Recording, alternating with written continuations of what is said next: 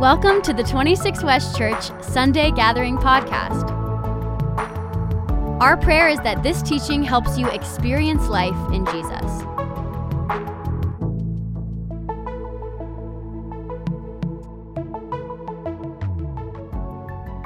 So you have your Bible open. We're in Luke, and we're going to look over the next couple of weeks, mostly in Luke, and then we're going to start a very long, good series in a letter called 1 Corinthians, starting the first weekend of October. But I wanted to take these 3 weeks. We just finished Colossians. We're just getting reoriented.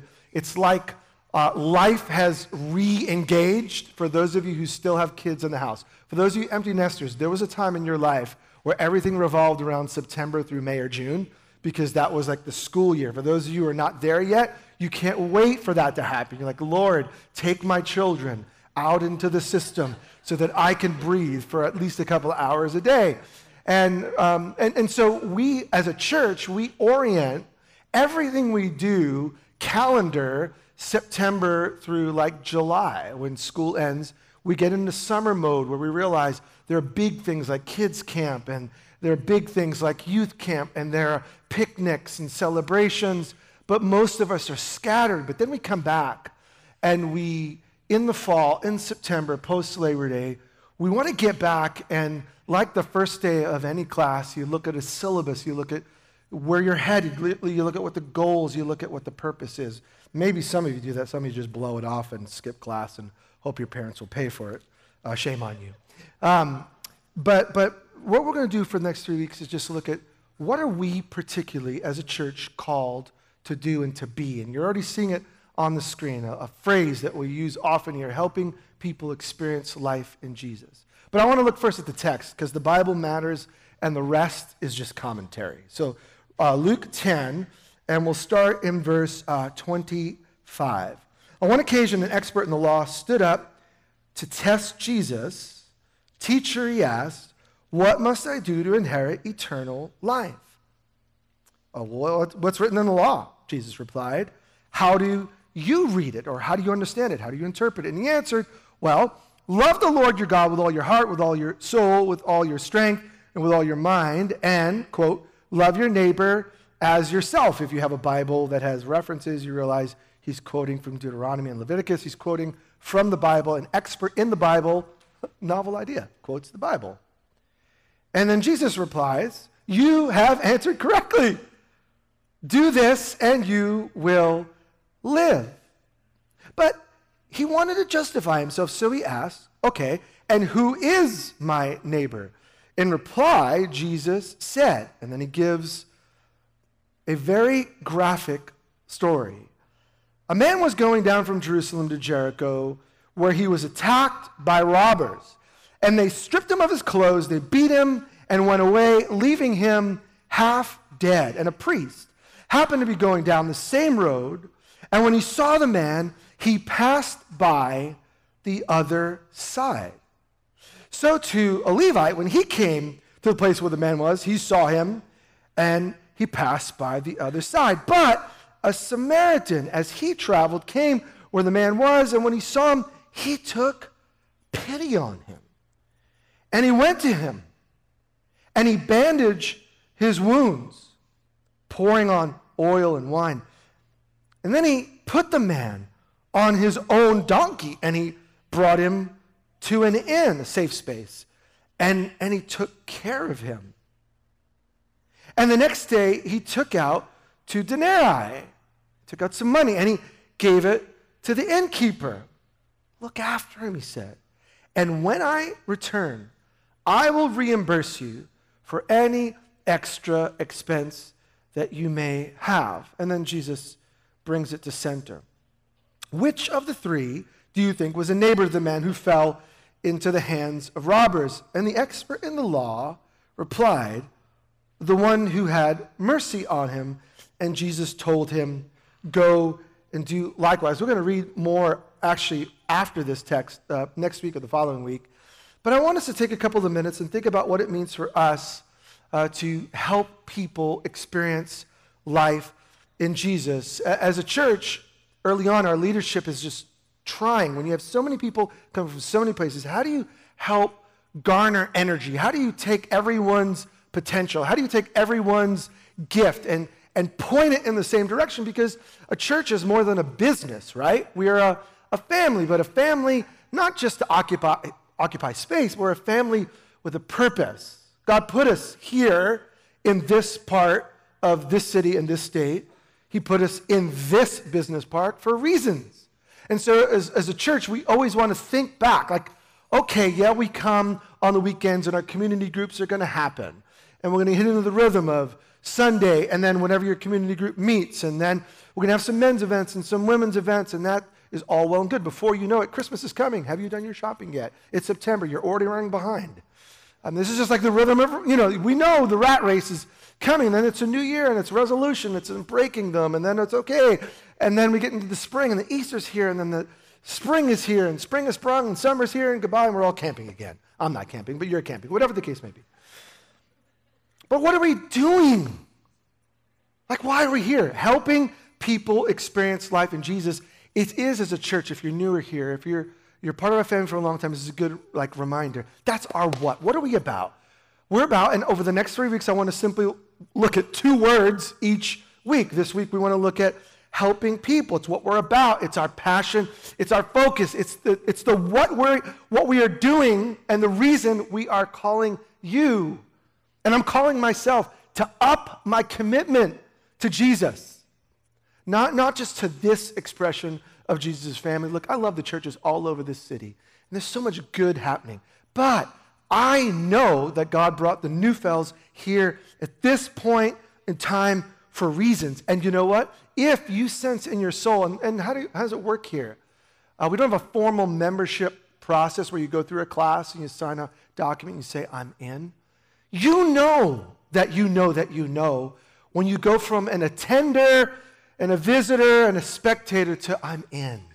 You know it in your soul. And if you're thinking about if this is the place where God has called you to, fantastic. The next 2 weeks is going to be really clarifying for you to discern. If you already are in, it's just good to be reminded the very thing that God, if you say this is your church family, this is what God has called you to. You just may not know it yet. And what we want to do over the next year is, in unpacking this phrase, express to us and encourage one another to now live into the thing that God has already birthed. We didn't make this vision statement up. We fasted and prayed and discerned and wanted to boil it down to so short that it would fit in a sticky phrase where I can go and say, well, 26 West is about helping people experience life in Jesus. Let's just say it together. It's cheesy, but it's helpful. Let's say it together. 1, 2, 3. Helping people experience life in Jesus. This is who we are. Okay. So what's going on? There are certain messages in life, if you're a communicator, that you share out of passion, right? And so if I know if someone says, hey, can you come and talk about sharing Jesus with other people, I don't have to think twice. My answer is yes. And that like sharing messages about the importance of us getting out of our comfort zone to share Jesus with others, that's just like, I love that stuff, and that's easy for me. There are other things that you share because they're true and they need to be shared, right? Like, how are we to be organized as a church? Eldership and leadership and authority and respect. Man, that's not like my sweet spot, but it's true and it's good, so you share it. There are things in the Bible that are just, you're naturally passionate. There are things you share because they're right and true, and we should know the truth because the truth does really set us free to enjoy God. But then there are other times that you're just called to communicate things that you're actually going through. And when we planned this out, I had planned to talk about the Good Samaritan. This was already on the books. You just have to know it and believe it and trust me on that. But the crazy thing is, I'm coming this morning out of a perspective of not an ancient story that Jesus told about a real important quality of following him. Like, I'm actually in the middle of walking through what this means, and I'll explain it later on. But what I want to do is I want to honor the Bible. Let's just walk through it. Okay, we read it, but let's walk through what is Jesus trying to say? What's the guy really asking? And what in the world does this have to do with helping people? Sidebar. This is so familiar to many of us, we've already checked out. You've already checked out because you already know the point, but you may not know the point. So I need you to hang in there because there may be a dimension to this ancient story that's so well known that you, even though you've been reading the Bible for 50 years and you're godly and all that good stuff, you actually may not have all that Jesus has to say from it as it applies to your tomorrow. So I want you to lean in. Okay, let's just walk through it verse by verse. Verse 25, on one occasion, an expert in the law stood up to test Jesus. Teacher, he asked, what must I do to inherit eternal life? That phrase shows up a couple of times in Luke and in Acts. What do I need to do to inherit eternal life? And I'll be honest, at first glance, I think of it as him asking Jesus, how can I know the living God? Or in our lingo, how do I know that I'm really rescued? Because inherit eternal life. And I think that that's the gift of God, right? And so is the teacher in the law asking a question about his relationship with God and if he knows God? And that I think the rest of the conversation leads us in a different direction. You see, at the time of Jesus, all God's people believed that at the end of time, remember, he's already versed in the law. He's already a God follower. He's already a worshiper. He's already in tune with God.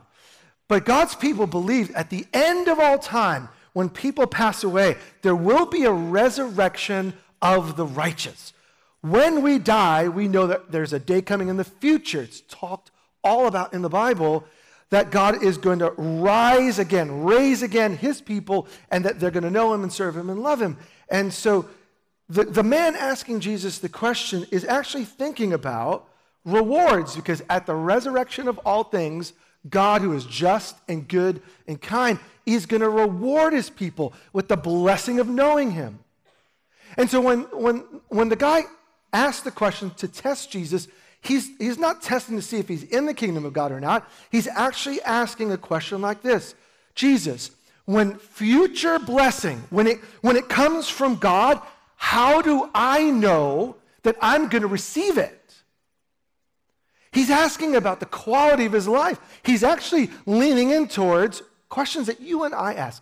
God, am I walking in a way that at the end of my life, it's going to bring great reward to you because I've honored you with my life? In the end, Lord, how do we live the life that most honors God? And if you're here, you're already telling me, just like by your presence, that this is actually an important question. This isn't a secondary question. How do you know that you're walking in the path that's most honoring to God, that at the end of all time, he's going to say, well done, good and faithful servant? And now, what happens in response? Verse 26. What is written in the law? He replied. How do you read it? I love Jesus and what he gives us 2,000 years later as the grid to know if your life is being lived well. Jesus does not quote an ancient philosopher. Jesus doesn't make up his own words. Jesus doesn't tell a cute little story. What does he do? He points back to the Bible. I love this. The Son of God asks the guy, well, how do you know what is written in the law? Because Jesus intuitively knows what sometimes we forget. If you and I want to know how we can live life in a way that's going to be best for us and honor God and bring great reward here and now and in the life to come, because look, we get 50, we get 60, we get 70, whatever you get, but eternity eclipses that. But the life I live now, the life you live now, can lean in to all eternity with God. This is the good news. And this is why following Jesus is more than just saying, Jesus, I'm sorry for what I've done, forgive me, take me to heaven, and I'll meet you there. If that's the good news, that has been so shortened and made so limp and lame. No, the good news is when we repent of our sin and turn to this gracious, loving God who sent his son Jesus to die and rise again, we know we have eternal life. Life with God now, to be lived with God now. And when you and I live with God now, we know the reward is God. And when you and I live with God in the age to come, the reward of what we've done with our life now is actually connected with the age to come. Some of us think, well, it's not about now, it's about later. And I would say, well, you should read your Bible. Now actually matters in relationship to later. And so Jesus points this person to not just what he thinks about receiving God's blessing, because everyone has an opinion about God. Everyone has an opinion about spirituality. Everyone has an opinion about what's right and good and true and wrong and evil. And Jesus reminds us, look, because God loves us, he gave us the Bible. So this is just a side note, but it's just worth saying from time to time. Read the Bible. Read it. Don't just read it because Jesus people should read it. Read it because if I want to know if I'm going to be a part of the beautiful thing that God is doing in the world, and I'm going to be a part of the reward of life with God now, it matters what I pursue about God and what I know about God. Now, in this, we know he gets it right. Just keep reading verse 27. He answered, and Jesus answers his question with a question. How do you read the Bible? He answered, love God with all your heart, soul, mind, strength, Deuteronomy 6:5. Love your neighbor as yourself, Leviticus 19:18. And by the time of Jesus, by the way, this man is not alone as people study the scriptures. At the time of Jesus, when you were young, you were taught the Bible and often memorized large chunks of the Bible because God's people said, we want to hide God's word in our heart so that we would honor God with our lives. And look, if our lives are slipping in terms of the way we're living in relationship with God and people, the first litmus test I would ask of myself, and I would suggest you would ask of yourself, is where is my passionate pursuit of God in his word? And if I'm not intent on hiding his word in my heart, it's a metaphor, but hiding his word in my heart that I would honor him with my life, then of course I'm going to struggle with actually living in a way that honors God. So let's start at the source. So he gets the source right. Love God with everything and love your neighbor as yourself. And so he is a good teacher of the law. He's in tune. And then, interestingly, Luke gives a little slant on it because the conversation doesn't end. Verse 29, he wanted to justify himself, and so he asked Jesus, who is my neighbor? In other words, okay, love God with everything, love your neighbor as yourself, but that sounds vague. So this guy's a teacher. Jesus is a teacher. By the way, this is good. If you've ever been around a Jewish community till today, it's question, question, question, question. I grew up in New York, and there's lots of ethnic Jews, and that's just a way of teaching and dialogue. So good teachers bounce questions back and forth. How do you read it? How do you read it? Well, the Torah says. Well, the Torah says. And so this is good to talk about the Bible and to figure out collectively what it means for life today. And by the way, that is the essence of why we do community groups. They're not just social clubs. It's not just a book club. It's not just a hangout. The goal is to be like Jesus and this teacher, to wrestle with the text, to think about it, to talk about it, to learn every time I'm in my community group. And it's kind of weird because I do most of the teaching. So I'm sitting in a group where we're dialoguing about what I wrote and said. But you know what? Our group is so amazing because they look past that and they let me participate. But the whole time I'm learning from their perspective of what they heard me say. I'm thinking, wow, I didn't mean that. Or I never thought about that. So there's always something to learn in the Bible. It's why, again, I'm going to eventually get to helping people, but all of this matters. How are we going to help people? Well, we're going to need to know that our life is important to God. And what we do with our life really matters.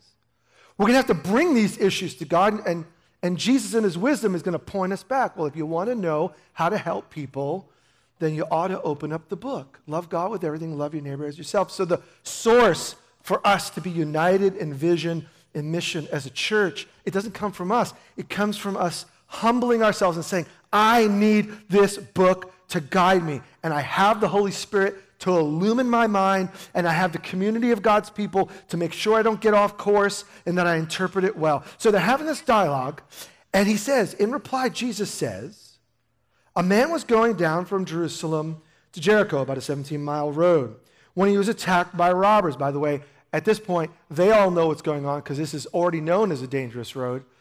And so Jesus tells a real example. Did this actually happen? Well, I don't know if this example of this person, but this would have been so typical, it wouldn't have been surprising because the road is winding, there's all sorts of caves, and there's places to hide. And so this is the place of worship. So people are going on this road to worship and going home through this road, but this road can be dangerous. So a very real encounter.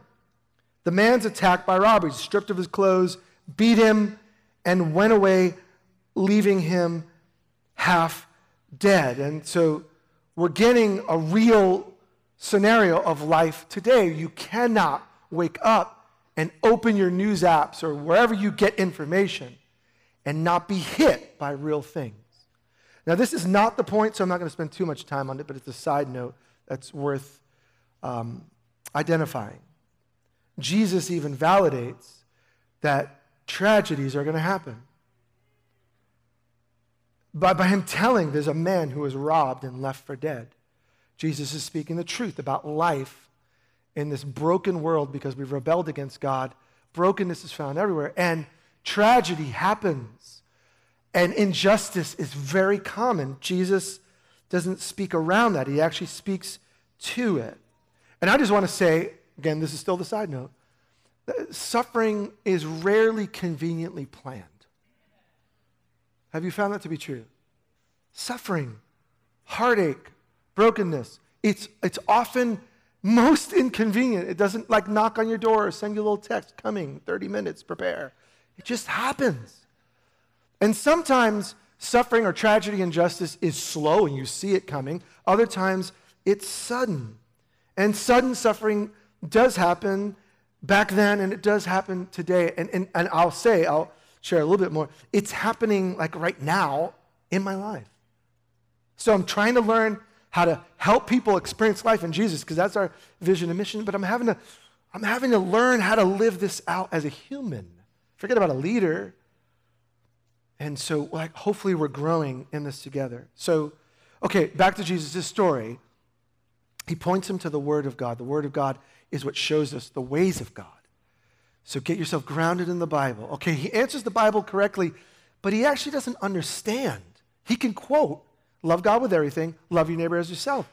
But he's misunderstanding what that means. And so it's why we come on Sunday. It's why we go in the midweek, because we have to be honest with ourselves that sometimes we think we know what's right, but we're actually partly true and partly either ignorant or flat out wrong. And he's actually wrong in his view of neighbor, which we see really quickly. A priest, verse 31, happened to be going down the same road. When he saw the man, he passed by the other side. So to a Levite, when he came to the place, saw him, he passed by the other side. So again, this is so common. Two people working in the place of worship, the priest and the Levite, are closest to the presence of God when it comes to worship. And yet, when this person is in obvious brokenness and need, they pass him by. Now, it doesn't tell us about the nature of who this person is, other than he's a man who's been robbed. But for whatever reason, two people who work and worship close to the heart of God don't help this person. But the hero and the twist in the story, again, this is so common that we miss the punchline. He says to the teacher of the law, but a Samaritan, as he traveled, came to where the man was, and when he saw him, he's the one who took pity on him. And this is where we have to just pause for a moment. I don't know the ethnic background of the person who is broken, but you have to ask yourself, why in the world would a priest who's serving at the heart of God, who reads the Bible, who knows the Word of God, why wouldn't he stop to help someone who's desperate and left for dead? And then the same thing with the Levite. You're left wondering, what kind of person just leaves a person half dead on the very road that leads you to the place of the heart of God? And Jesus very quickly insults him. Some of us think Jesus is just nice. Well, he is nice. But the truth can be insulting sometimes when you're not on its side. And it's obvious that this teacher of the law, a lover of God, is not on the side of the truth as it relates to Jesus' understanding of the heart of God and helping people. Because Jesus has to wake him up with a shocking example, because in his day, a good Jewish teacher isn't even going to Samaria. A good Jewish teacher doesn't eat with Samaritans, and a good Jewish teacher doesn't have to see a Samaritan as a neighbor. If you're a Samaritan or a Gentile, a non-Jew, you don't have to be included as one that I would consider to be a neighbor. And so Jesus somehow, in like one sentence, by using the Samaritan, who happens to be the hero of the story, who does what's right of the heart of God, reminds us that sometimes we think we're right in our heart towards God's heart of helping people, and he'll use dramatic examples to get us back on course. So the Samaritan becomes the hero, verse 34. What does the Samaritan do? He went, he bandages wounds, he pours on oil and wine, so he cares for him. Now, all three of them are going somewhere, but one stops. He put him on his own donkey. Either the donkey was carrying his things or the donkey was carrying him, but he gives his transport to the guy. He brings him to an inn. All of this, notice, takes time. And he took care of him. So he stops traveling and he invests in this stranger. And the next day, he leaves money to the innkeeper, so he gives above and beyond to make sure he's not left. And then he's like, hey, I'm coming back this way, and I'll pick up the tab for the rest of whatever he requires. And twice here you see, like, he had compassion on him or pity on him. And that's a word in Greek, splachnizomai, which means from the innards. It means at the deepest gut level. The Samaritan is the one who actually is compassionate from his soul towards the heart of a broken person. When in view, the teacher of the law here is like, Jesus, you and I are close. We're on track. And Jesus, lovingly, but he does insult him, says, actually, no, it's this person that you look down and despise. He's the one who shows a deep pity and a deep compassion. And in essence, the guy's asking, who's my neighbor? And Jesus is twisting it to say, well, if you want to love God with all your heart, soul, mind, and strength, we have to ask ourselves the question, do you live like a neighbor? Not who's your neighbor, not who do you help, but it's about your heart and your posture. The priest and the Levite don't seem to live with a neighborly way. But the Samaritan, deeply compassionate within, loves God with all of his heart, soul, mind, and strength by giving the stranger everything that he needs. So rather than asking, who is the person I'm supposed to help, it seems like Jesus is pointing us, and I'm getting to the vision and mission and thrust of our church. Why are we here? What are we about? Well, we want to be shaped by Jesus. We want to be reshaped by Jesus. We want to be reshaped by Jesus. We want to be continually shaped by Jesus in such a way that the inner attitudes in our heart that are not like Jesus are transformed by the power of Jesus. And the end result in the story is the most important thing, because when Jesus is, and this guy is having this question, it's really about what does it mean to actually love God? And if you're here and you say, man, I'm a Christian, I love Jesus, great. Well, what does that mean? And how do we as Jesus' people evaluate how we're doing at loving God with all our heart and mind and soul and strength? And it seems to me like the connection that Jesus validates, that it's loving God with everything, Deuteronomy, and loving your neighbor as yourself, Leviticus. Yes, that's not all included in God's law, but that's the heart of it. Okay, so why are we here? What are we doing? What's our focus? In the end, our prayer, and my prayer for you, is that you and I, we would really deeply grow in desiring to help people. We're not highly programmatic, and we're not looking to just do more things and create more curriculum and provide more opportunities. Learning is so important, and growth is so important, but bottom line It seems like to follow Jesus well, to inherit eternal life, to walk into the kingdom of God at the end of my life, and at the accounting of all things, at the judgment seat of Christ, where everything's on display and there's beauty and reward when God brings us into his remade world and we worship him here and now, and we're rejoicing that we live the kingdom life. And what is the kingdom life? It is about helping people. So if you're here and you are not growing in your deep love for people, then man, we have more work to do. The end goal of you being here at 26 West Church ought to be about helping people. So what can we do to say, okay, that sounds generic, Jose, right? Helping people.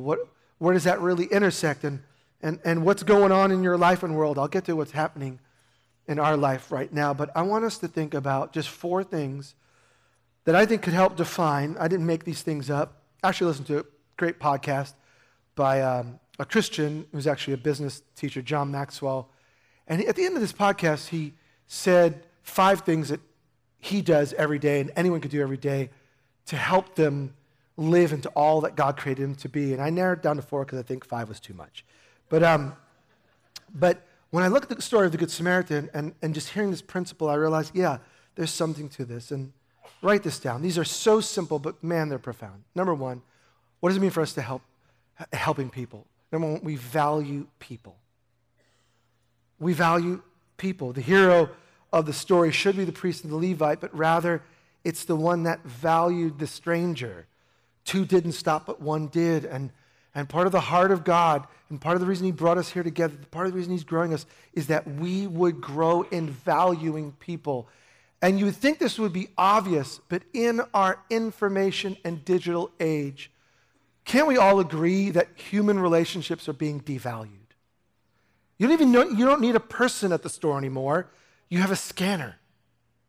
You don't even need to go to a store. You can just order online and have a stranger who you'll never know their name, drop it at the front, so when you have Ring, you can see the package and pick it up, right?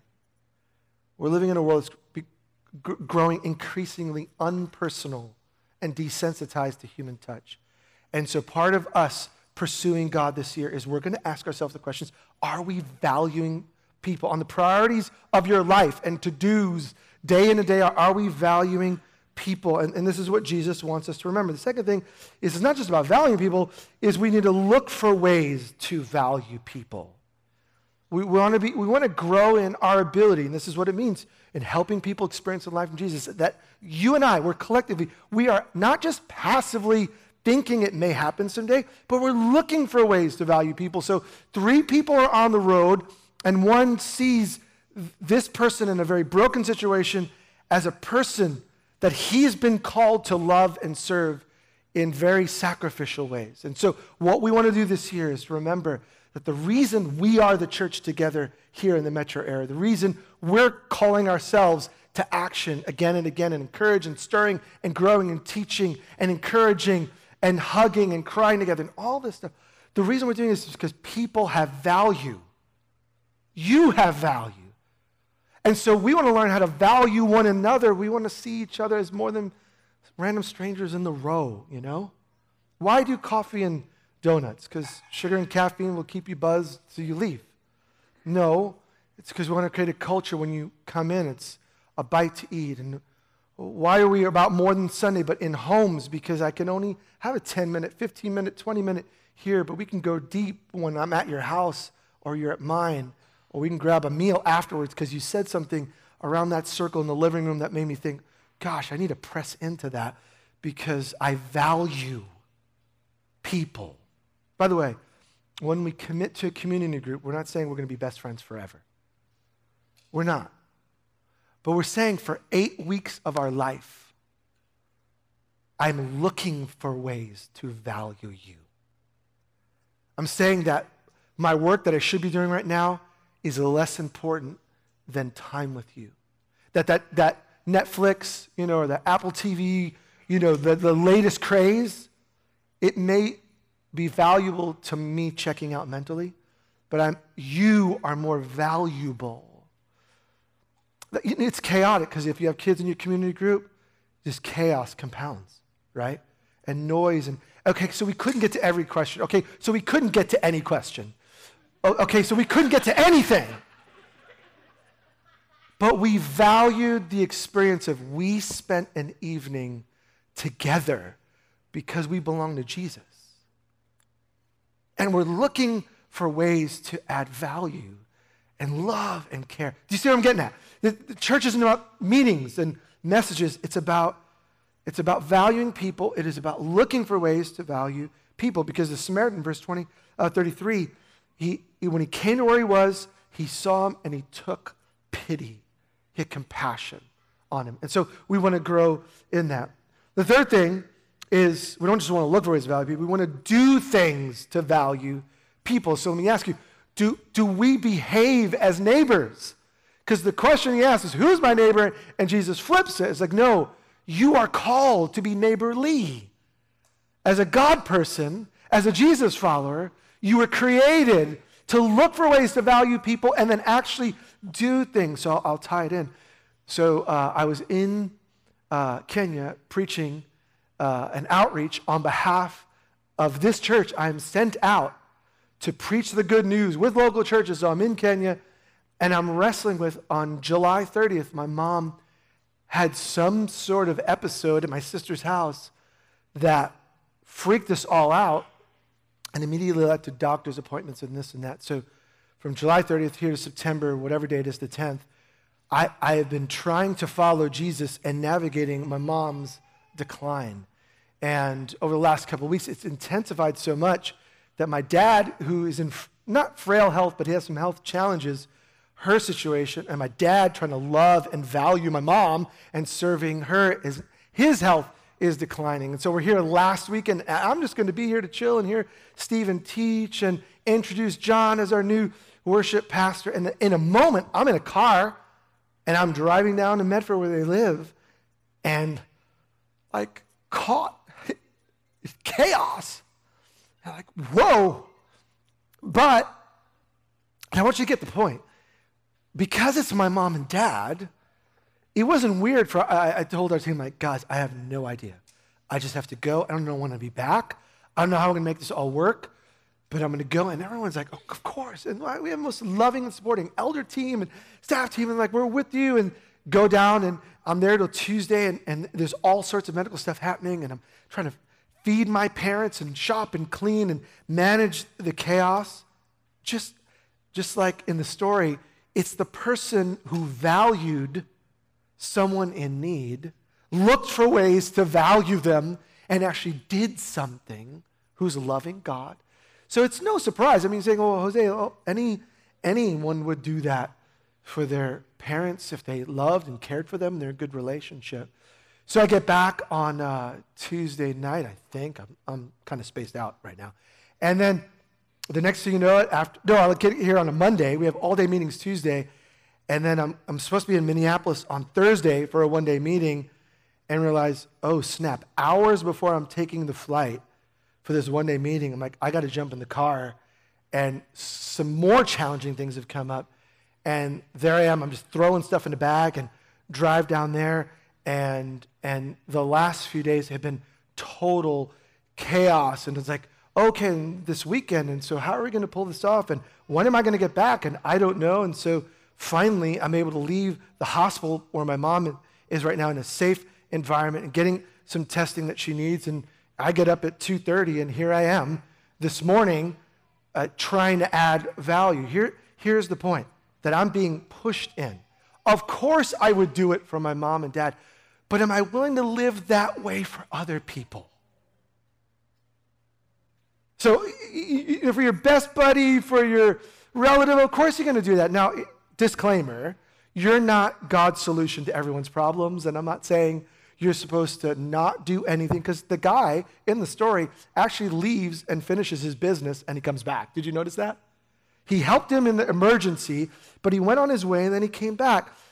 But I've been really like pushed in my soul as I've been walking through this with people that I love, surrounded by people that love me and support me, like, Jose, all this support one for another, this is really good, and this is right, and this is loving God with all your heart, soul, mind, strength.